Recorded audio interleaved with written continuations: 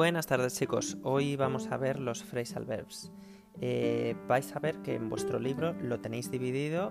En una parte va a venir en gramática y la otra va a venir en vocabulario, como os he indicado en la página de trabajo.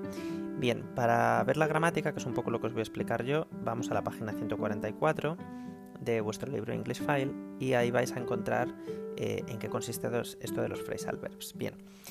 Lo primero que tenemos que saber es que un phrasal verb es siempre un verbo que va acompañado de una preposición.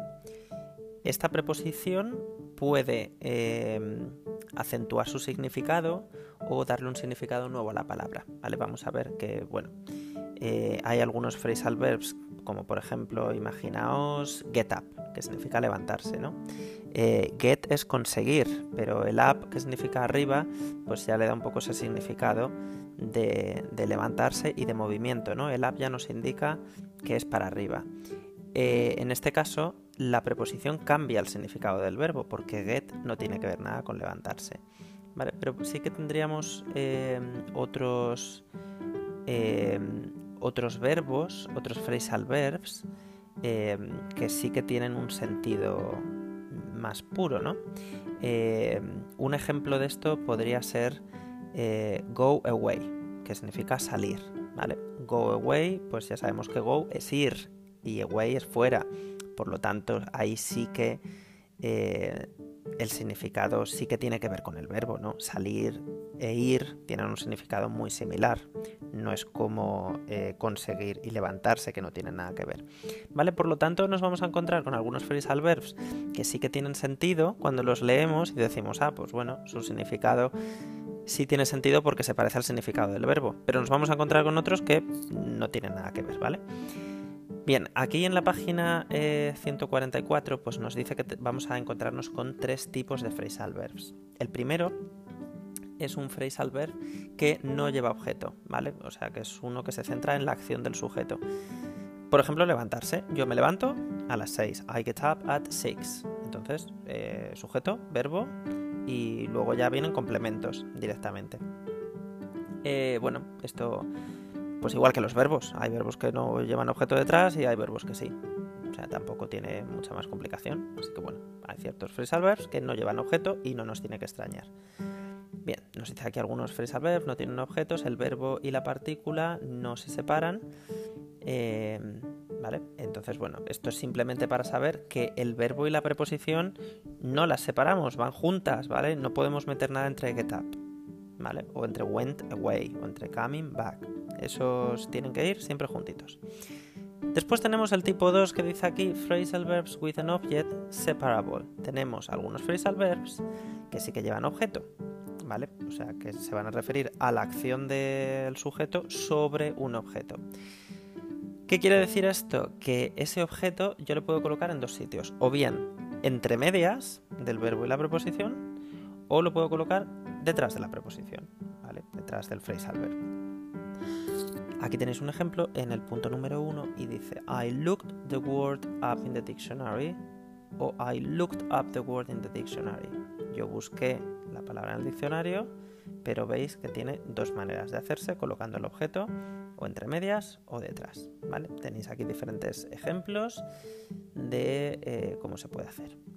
Vale. Esto no os preocupéis mucho por tener que diferenciar los tipos, porque quiero decir, con que pongáis siempre el objeto detrás del phrasal verb, ya está. No hace falta que os compliquéis la vida poniendo las cosas entre medias, si es posible.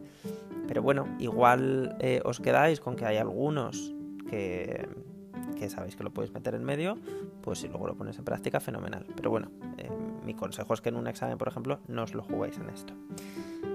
Bien, y después el tipo 3 son phrasal verbs que sí que tienen objeto, pero que el objeto no se puede meter entre medias, ¿vale? No, el phrasal verb no puede ser separado, el verbo y la partícula tienen que estar juntos, incluso si el objeto fuera un pronombre, ¿vale? Entonces, esto igual es así como un poco memorizar, ¿no? Que vamos a encontrar que hay algunos que sí se separan y otros que no, pero eso hay que sabérselo de memoria. ¿Cuáles son cada uno? Pues aquí tenéis un cuadrito detrás de todas las explicaciones que pone tipo 1, tipo 2, tipo 3 y vienen qué verbos hacen cada cosa, ¿vale? Qué verbos sí se separan y qué verbos no. Esto pues bueno, simplemente es que le echamos un ojo y poco más, no tiene tampoco mucho más misterio. Después, en la página 162, si no me equivoco, sí, en la página 162 de vuestro libro, tenéis ya aquí unos ejercicios de phrasal verb para practicar. Veis aquí que además os viene en el ejercicio 1 separados por colores, según lo que hemos visto en la gramática. Y bueno, luego aquí tenéis otro ejercicio de phrasal verbs que siempre van con away o con back, ¿vale? Y en el 3 no es un ejercicio, pero os viene un pequeño repaso de lo que hemos visto en la gramática. Así que tenéis hoy doble práctica aquí en el tema de los phrasal verbs, ¿vale? Bueno, esto no es muy complicado, simplemente es eso, que veáis los 3 tipos, que sepáis que lo recomendable es siempre poner el objeto detrás del phrasal verb para no confundirnos, pero que bueno, y que esto es también un poco memorizar. No tenéis los significados de los phrasal verbs aquí en español, por lo tanto, un buen consejo sería que en vuestro cuaderno copiarais todos los phrasal verbs que van saliendo y se hicierais una lista con ellos poniendo su significado, porque estos phrasal verbs no sería raro que os aparecieran en algunos de los ejercicios de examen, ¿vale? Así que por mi parte os doy ese consejo para que practiquéis un poquito con esto. Con cualquier duda, chicos, estamos en contacto y si no, cuando nos veamos en la clase oral, pues me podéis preguntar al finalizar, ¿de acuerdo? Mucha suerte con ello.